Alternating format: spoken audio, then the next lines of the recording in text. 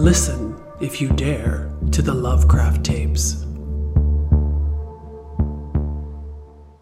Welcome to the Lovecraft Tapes podcast. This is Case 15, The Crosses. I am Jeremy, keeper of arcane lore, and we play Call of Cthulhu, a role-playing game filled with cosmic horror, existential dread, and Taco Bell fire sauce squirted directly into your eyeballs for only 50 cents extra.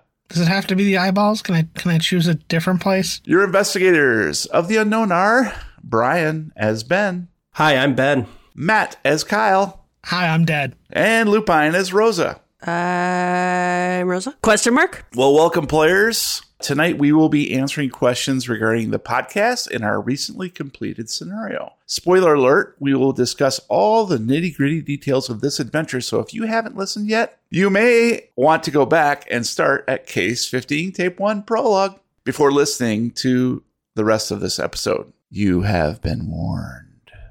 Listeners, if you would like to drop us a letter from beyond, please visit lovecrafttapes.com anytime and fill out our contact form. We accept thoughtful criticism, thirsty praise, and even non-Euclidean pizza with cosmic horror pineapple on it. Extra shrooms. Also, a gentle reminder that if you would like to chat with us in real time, join our Discord server at discord.lovecrafttapes.com today and watch Lupine swing from the trapeze at the center of the big top with the greatest of ease. Woo, woo. This show is brought to you in part by our generous fans and supporters on patreon.com/lovecrafttapes. So thank you to Lars Serge Mulvad, Luke Corbin, Eric Hansen, Oritako, Rich Pogue, James Mayo, Kie, The Bookish Couple, John Caballero, Ryan Hill, Reaper Jones, Sean McConnell, Poppy Mama, Jeff Howie, Jordy Rose, Barry Robeson, The Frilled Shark, Atulia, Brownie Davis, John Scarcella, Little Rowan Plays, Huge Pie, Prophet of Woe, Chris Parker, Amanda Power, Elizabeth Grieve, Kyle Sherman, Horst Draper, Ripley Iwan, Discordiant, Dom Driver, Andrew Petty, David Winterman, Phoenix Black, Ineptus Astartes, Eric Zane, Liz Moonberry, Malambra 57, Matthew, Stephen Gregory, Kevin C., Daniel Caprone, Chainsaw Unicorn, Captain Vashton, Jefferson Bell, Robert Jameson, Eric Phillips, Olda, Polkert, Mitch L., Shelley DM, Boston Harbor Horror Presents, Ruined Ashes, Snow, Peter VDB, Some Dude, Shane Stoley, Brindle Stubbs, J.R., J. Clark, James Brown, Botran, Davinia Von Zarevich, Frank Delventhal, Jehovah's Thickness, Steve L., I Got Walls on the Roof, Phil Campbell, Flix Capacitator, Justin Levesque, Jeffrey Young, Robert Lamb, Marty Dixon, Holden Omans, Mick Cope, Kevin G., John Konopasek, Nicholas Hutto, A.E. Jonesy, Sarah and the Wizard of Isinglass, Benjamin King, Bifford, Rolling Boxcars, Sarah Wiley, Smeg Miss Grundlegunge, Tomas. Thanks, guys. Appreciate all that. Woo. I know people. Now,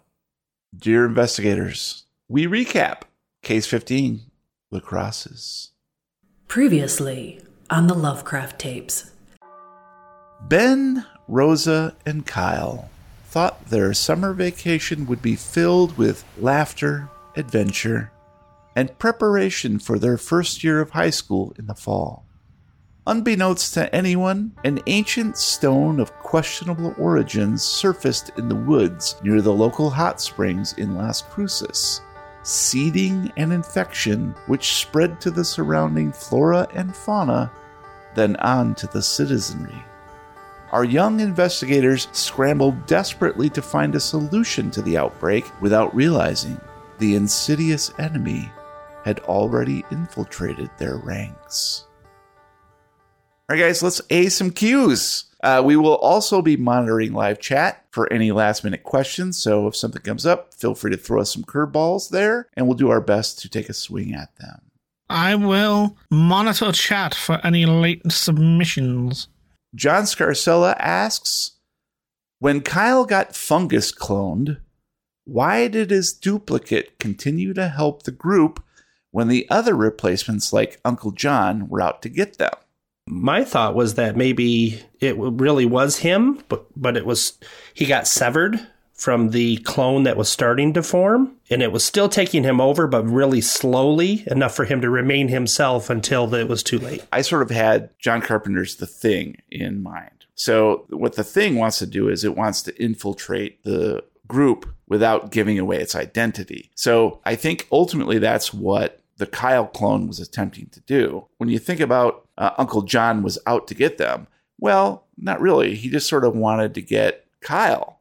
So it was a one-on-one situation in that. And as we know in John Carpenter's The Thing, they always want to try to get in a room with just one other person. So that was the genesis of all that, just roughly speaking. I didn't have exactly John Carpenter's The Thing in mind, but it was that sort of intention that I thought made the most sense. I like it. I knew there was going to be some confusion about why would Kyle continue to go along with the whole thing, but I paid very careful attention as to when he was handling the myconazole powder. Okay. And the NPCs would step in and make sure that he wasn't handling it. Oh, okay. That makes sense. There was opportunity for Kyle to do something stupid. I tried several times, but yeah. It didn't really happen. When you were like, I'll carry both things. But in the event that something would have happened and it had gotten on him, it would have been revealed. Obviously, I didn't have anything written for the ultimate thing, what happened to him, until we were to that point in the very last episode. John, I hope that answers your question. Brian, do you have a question for Lupine? 2-part question. How was your first experience working with the Lovecraft tapes? And how much do we have to pay you to stay? I found everyone really welcoming, and it was really great. I was nervous that people would tend to see me as coming in and taking over something that had already happened, but I really appreciate all the support that I've gotten from you guys and from the community. It made me feel like I'd found a new family. And how much? About $3.50. I like stickers. Stickers are good. I just came across, you know how Google pops up your memories from 5 years ago? It was a picture of a back of a box and our sticker was on it. And it was in the photos of when we went to Ireland. The Lovecraft tapes, what's this? What the fuck is the Lovecraft tapes, and why are they putting their damn stickers all over our castles, eh? Brian and Jeremy running in the background. Giggling. Prophet of Woe wants to know, what, if any, was the decision to run as youngsters in this case? How did it affect your decision-making? Do you think it added more difficulty or tension?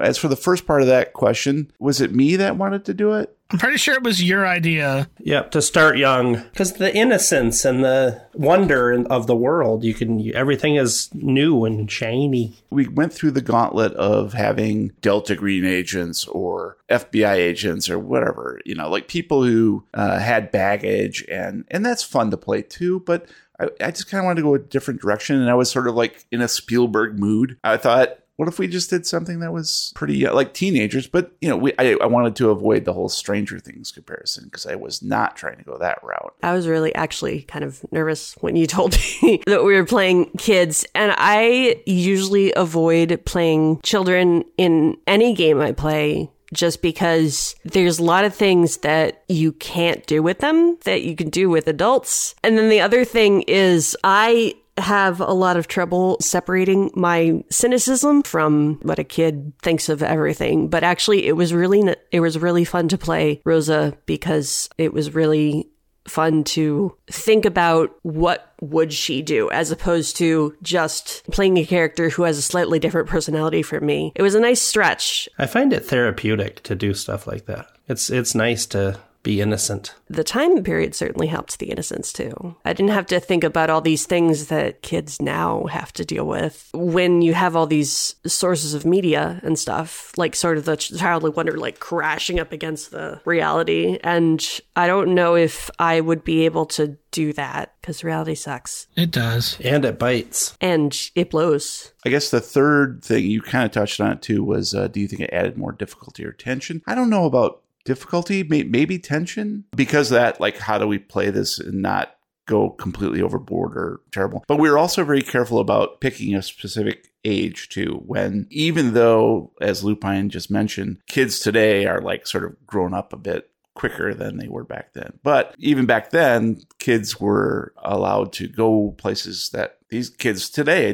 can't go or are not allowed to go by helicopter parents or whatever. Different mores, different times. Out of the days of you go play outside, be at home before the street light comes on, and then just being turned loose into the world and told, go entertain yourself. 14 or 15-year-olds in 1974 had a lot of autonomy. And so it was sort of like, how do we portray kids who are just becoming investigators, whether they want to or not? They're sort of old enough to figure out what's going on. 1 foot in adolescence, 1 foot in dawning adulthood. So it was a fun tightrope, I think, and hopefully we pulled that off. It'll be a little easier going forward, I think, because now you guys have some baggage. Rosa is a very different person this time.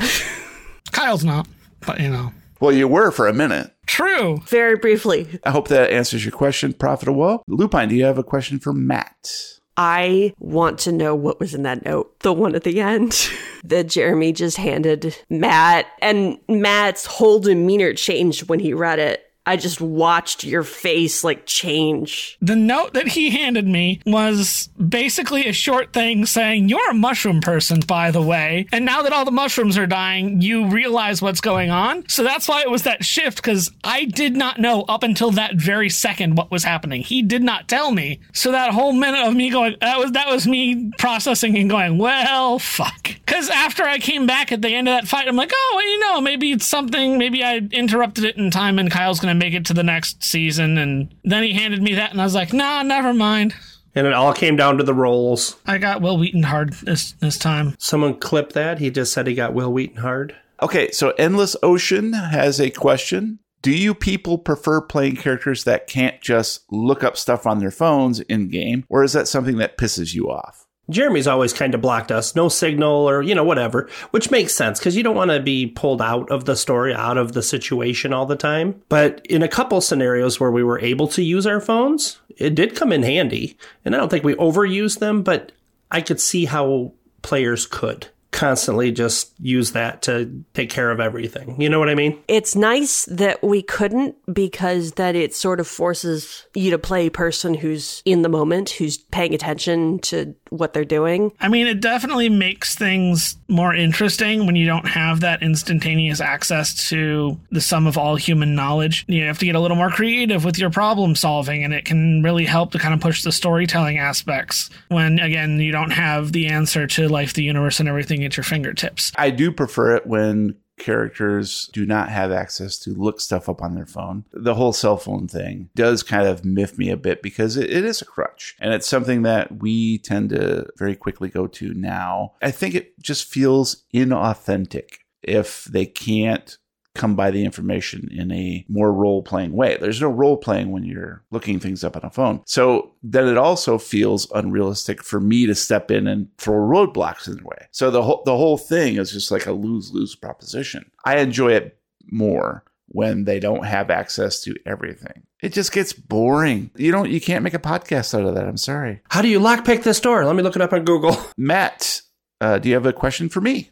Moving from, I guess, what you could call an established universe into a blank canvas from, where we were with the old trio into our new area here. What was that like for you? Was it, really fun? Was it kind of scary? Were you nervous about how we were going to react to things, how the audience was going to receive the new world? Because I know you put a lot of work into everything that goes into this show, and it has to be, at least on some level, minorly terrifying to put something like that out there in front of everybody and just kind of let that go out into the world. To me, it's more exciting than anything else. It can be daunting, like so what's the angle going to be, that sort of thing. It is a risk to take all of that history and what everybody knows and loves or hates and just say, okay, 14 cases, we're moving on to a brand new cycle. That part was risky, but our fans know us. Our style didn't change. It's sort of like we're still the same dumbasses. But also, because there was such baggage with all the other ones, the Arroyos and Roy and his wife and kids and all this stuff, but also a lot of things to keep in mind. Okay, I have to make sure that this happens, and people are going to ask, whatever happened to this character? That sort of thing. But if we just start over, it kind of takes care of a lot of that and allows us, we have a new player here. To me, it just made the most sense to just sort of begin again. And I really enjoyed, Las Cruces, learning about that California town, try our best to portray the time frame and the people of that era. It was fun. I liked it. I'm super excited about K16. Oh boy, which means he's going to murder everybody. You can't kill me. I'm already dead. All right, I have a question for Lupine. What were your challenges to figure out the rhythms of our play style or to adapt to our generally adolescent behavior? Was there, I mean, you came in, you knew us peripherally, and you knew what the podcast was, and we had our interview session and all that stuff, but then to actually be here, I kind of felt really comfortable with you guys right off the bat. I don't know if it was because I listened to so much of the podcast before I joined, and it might say something about my sense of humor, maybe, that we all sort of made the same sort of jokes. That was part of that joy for me, was that I have had to deal with groups where I haven't meshed as well. Playing with strangers, I guess that was the biggest challenge for me, deciding whether what I am inclined to do next is going to completely break the other players or Jeremy. Because I've been in that situation too, where I do something and someone's like, no, that's not okay. I'm like, oh, I'm sorry. Gabe has already thoroughly broken Jeremy. There's not much left, really. Roy taught me humility, embarrassment. Shoot the phone out of the bartender's hand. It's fine. That was actually the moment that I was like, I can play with these guys. Because that is like something that I would have done. You guys feel like buddies I'd play with. There wasn't much of a learning curve. Glad to hear that. All right. Do you have a question for me in the chat there, Matt? Prophet of Woe on YouTube says, not to do with the story, but given the choice, would you prefer people watch on Twitch or on YouTube? Or would you prefer less of a live audience and more listens to the actual podcast itself? So we did this early on. We didn't used to live stream. And I was pretty adamant that I did not want us to, because we're much better now. We're a little more laid back. We're settled in. We're older. We're a little bit more mellow. But back then, we would sometimes fly off the handle and get pissed off at each other. Brian and I are brothers. We have a history. With that comes the ability to push each other's buttons a little bit. Once we realize, like, this is not cool, guys. We can't just, like, fucking freak out on the stream. I look forward to taking part in one of those. I hope not. People want to see the stream, so let's do it, but let's be as professional as we possibly can be. And I think we've gotten much better at that. We've had little blooms here and there, but they haven't been nearly as bad as they were in the past. Dealing with people who want to do what maybe you didn't plan for or expect has taught me a lot. So I've been trying to do, that's why we tried to do more yes and. I emphasized that at the beginning of each of the podcasts. Like, we just need to work towards that. Like, let's all pull in the same direction. And I think it's worked more or less. But in the good old days, I would prefer that people only listened to the finished, edited, polished podcast, because all the warts are removed and it's much better, a more pleasant experience. The warts come back, though, if you don't keep up with them. Secondary question from Twitch chat for everybody here. Favorite type of mushroom, either to eat or in general? Jeremy, why don't you start? I'm not a mushroom guy. But I've come to appreciate some of them. I just don't like the spongy texture of certain types of mushrooms. I do like if they've been cooked in like butter for a long time, but in a dish, not by themselves. I love a portobello burger slapped with onions, tomatoes, and lettuce, and so good. Portobellos aren't mushy because they're so thick. They're actually more bready. I'm a fan of both shiitakes and oyster mushrooms. They work really well together in pairs, especially in, again, I use them a lot in like ramen, especially if you can get like dehydrated mushrooms. It's a really great way to make like a quick and flavor, turn water into, a broth that is a little more exciting than water.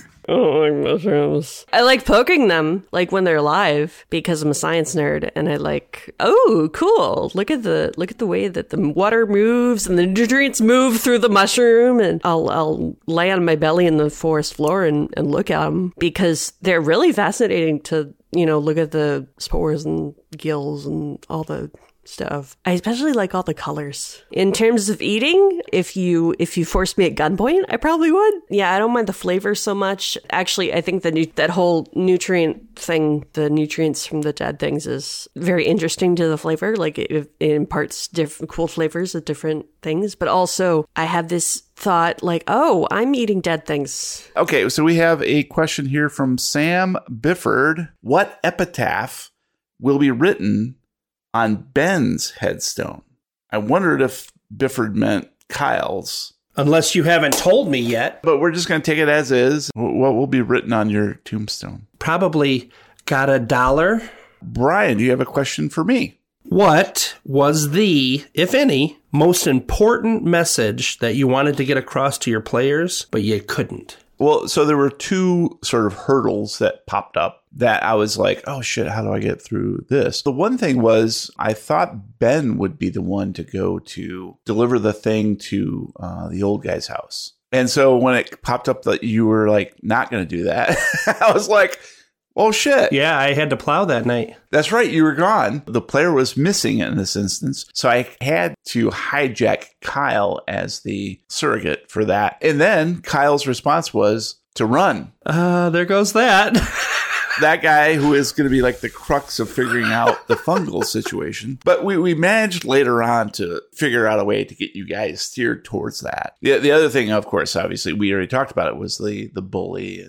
And actually, both times that you guys encountered the bully, it was sort of like, ooh, what are they going to do? I thought it was good that we talked him into being our friends, kinda. What happened to Randy was completely unplanned, completely unexpected. You know, it came down to dice rolls and intent. So that's why I can't write everything in advance, because it changes so frequently. So there's a lot of role-playing going on when we play, on both sides. Contrary to popular opinion, none of it is scripted. I'm sorry, I lost what page we were on, guys. Where are we again? Where's my cue? Lupine, it's on page 12. Okay, from the top. Hi, welcome to the Lovecraft Tapes podcast, where we're doing Q&A.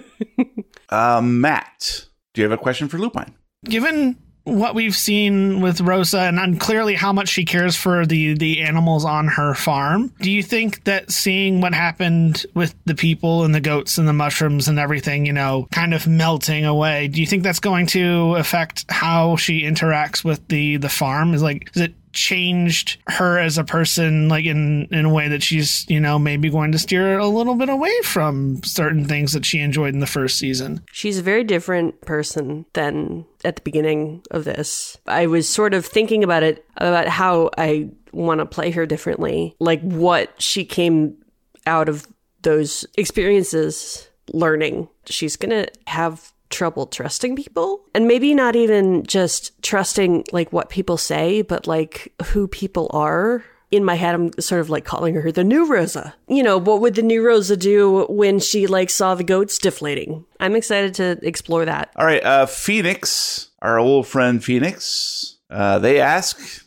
after watching the movie Glorious, which stars the incomparable J.K. Simmons as the voice of an eldritch horror, I was wondering who each of you would choose to be the voice of any of your favorite Lovecraftian elder gods.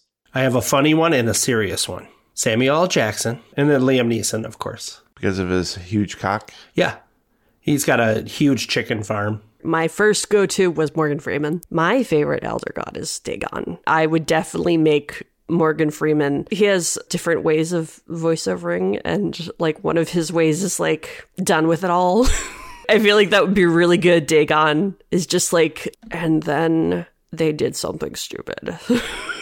And I just think it'd be fun to hear Kristen Chenoweth as Cthulhu. A pair that I'd love to see together, reenacting some of their characters, are the duo of Rob Paulson and Maurice LaMarche, whom if you're a 90s kid, you will know as Pinky and the Brain. I just love the idea of like the Brain is like this big menacing old one, and then you just have Pinky hanging out, who just, you know, constantly provokes him and asks him stupid questions and makes him do dumb things.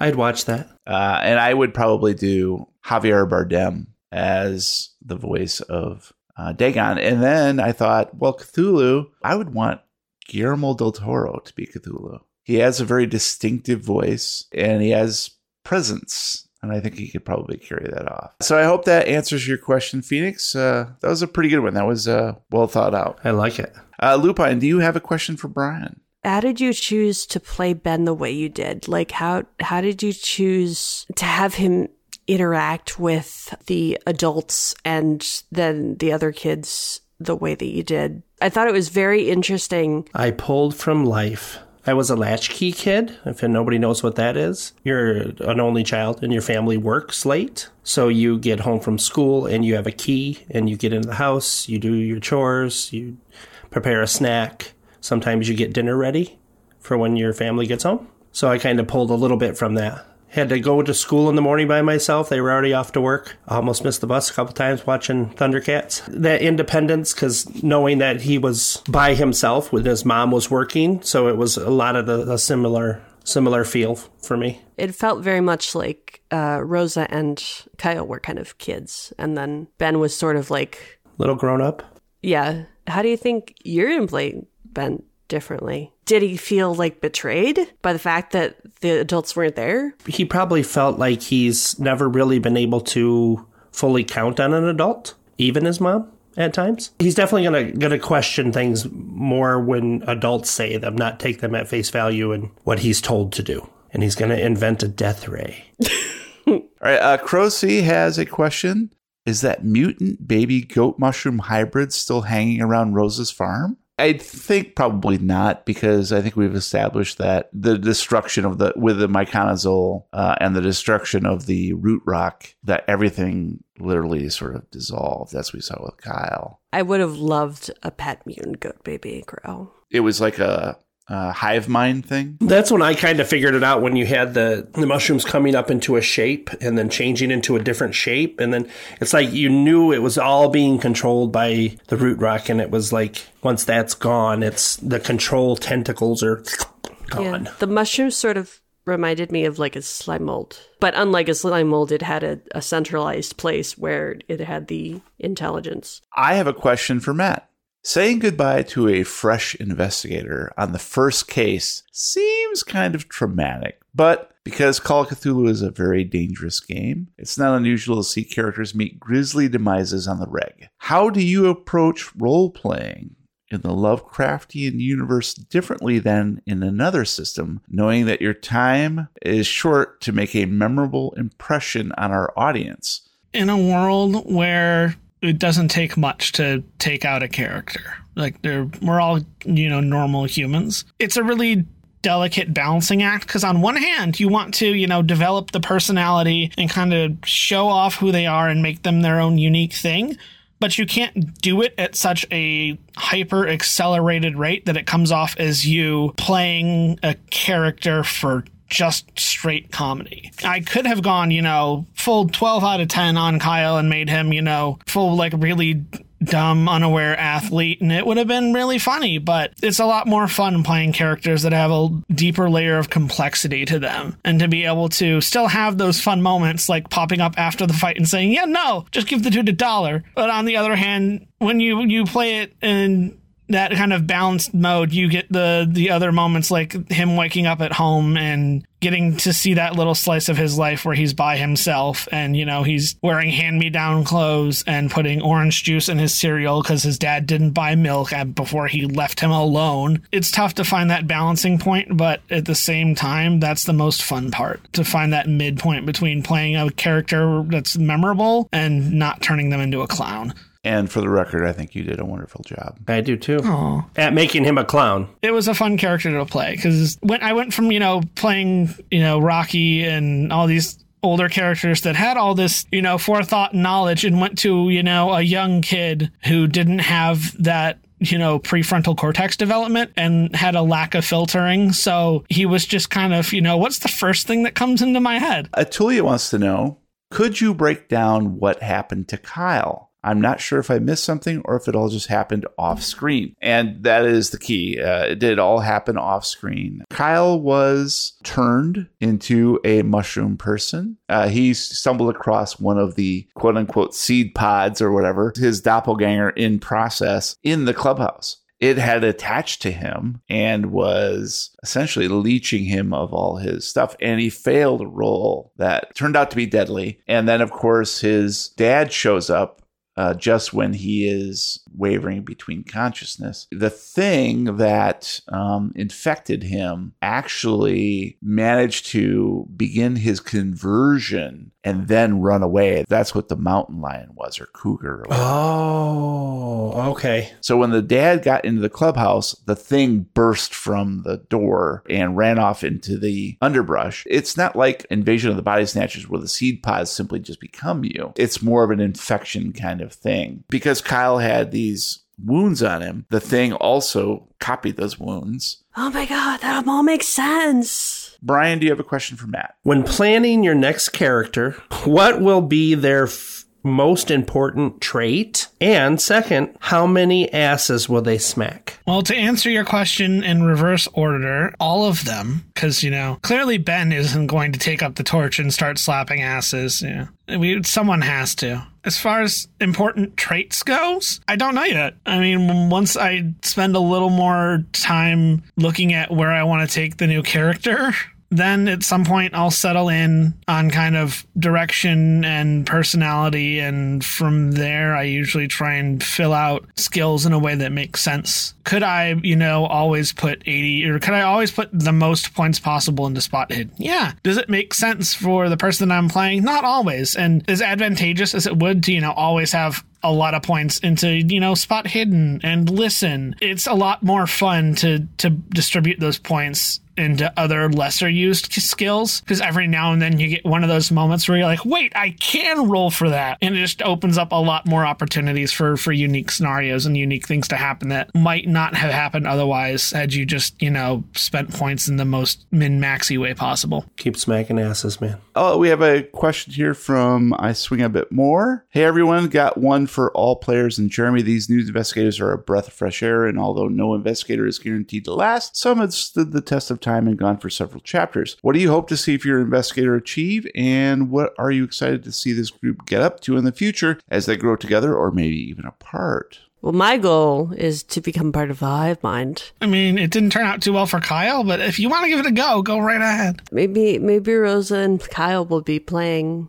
in the mushrooms, frolicking in the mushrooms. I want to learn more magic. I want to make it more than one case without dying. Let's start there, and we'll build out. I have a really stupid goal called I want Rosa to become Buffy and just be totally jaded and totally like, I hate everyone, and I'm going to kick some ass. Kyle's going to slap him. I'm going to kick him. Matt, do you have a question for Brian? Considering what Ben has been through this season, especially in terms of dealing with strangers and new people, how do you think he's going to react when a new person just kind of shows up and immediately tries to insert themselves into the group, maybe in a way that might be seen by the other two as trying to take over for Kyle? Well, I'll probably stab them with a pitchfork just to make sure they're not a mushroom. I need to see you bleed. Probably just test you a bit more than I normally would. Suss you out. Make sure you're a genuine person who's there to be yourself. No ulterior motives. Lupine, do you have a question for me? What's the scenario we're playing and what's the solution? Yeah, right. How do you win? Did you write differently based on the fact that I pushed that roll and fumbled? The one at the hot springs? That's when you got infected. I kind of assumed that somebody would get infected, right? Because the dangers were increasing all the time. I did not think it was going to be you. You didn't take into account my chaos. I was 100% sure you were going to kill me. You were on track to become a fungal thing if things hadn't really panned out and you hadn't picked up the signals and done something stupid like run away. Then you would have been in really bad situation. Thankfully, you just killed Kyle. So I didn't need to rewrite anything really. It was just like, oh shit, it's Rosa. I played right into your hands. Fortunately for you, those NPCs played right into Kyle's ass-slapping hand, so, I hope that answers your question. And I got the last question here for Brian. Ben went through a lot this scenario, emotionally and physically. As he enters high school as a freshman, how do you think this experience will color his interactions with other students and potential new friends? I think that's going to probably be the biggest change. He always would pull back and always look for the route, easiest way out of a room, out of a situation. I think it's not necessarily confidence. It's more so you can't do anything worse to me than what I've gone through this past summer. It's not going to bother me, whatever you do to me. So if there's a bully situation or anything like that, it's going to pale in comparison to losing my friend. Well, guys, that's going to be it for this episode of the Lovecraft Tapes and for this case. This is the end of Case 15. Goodbye. Thank you for listening. Please subscribe on whatever podcast platform you prefer. If you like what you hear, please leave us a review. Meanwhile, visit lovecrafttapes.com for up-to-date information about our podcast and subscribe to our live streams at twitch.tv/lovecrafttapes or youtube.com/lovecrafttapes. You can chat with me anytime in real time at discord.lovecrafttapes.com. And if some of you have made the migration out there to the great open wide Fediverse, you can hit me up on Mastodon at The Real Weird Kid. If you want to talk about slime molds, I actually don't know that much about slime molds. I'll talk about them, but I don't really know that much. But you can find me at linktree/lupinbeta. You can find me at benainttakenshit.biz. Drop me a line. Until next time, roll for s'mores. Hot scalding marshmallows in your mouth, burning your tongue and the roof of your mouth. You gotta set them on fire. You take a bite and it squirts down your throat by accident. You gotta go to the hospital because you have second-degree burns in your esophagus. You feel like you're being tortured by Mongols. But the nurse is attractive, so that works. A little awkward when you get a stiffy when she checks you out, but you know. The Lovecraft Tapes podcast is copyright 2023. For more information and sponsorship opportunities, please send email to podcast@thelovecrafttapes.com. Support the Lovecraft Tapes podcast and get access to exclusive content and rewards at patreon.com/lovecrafttapes.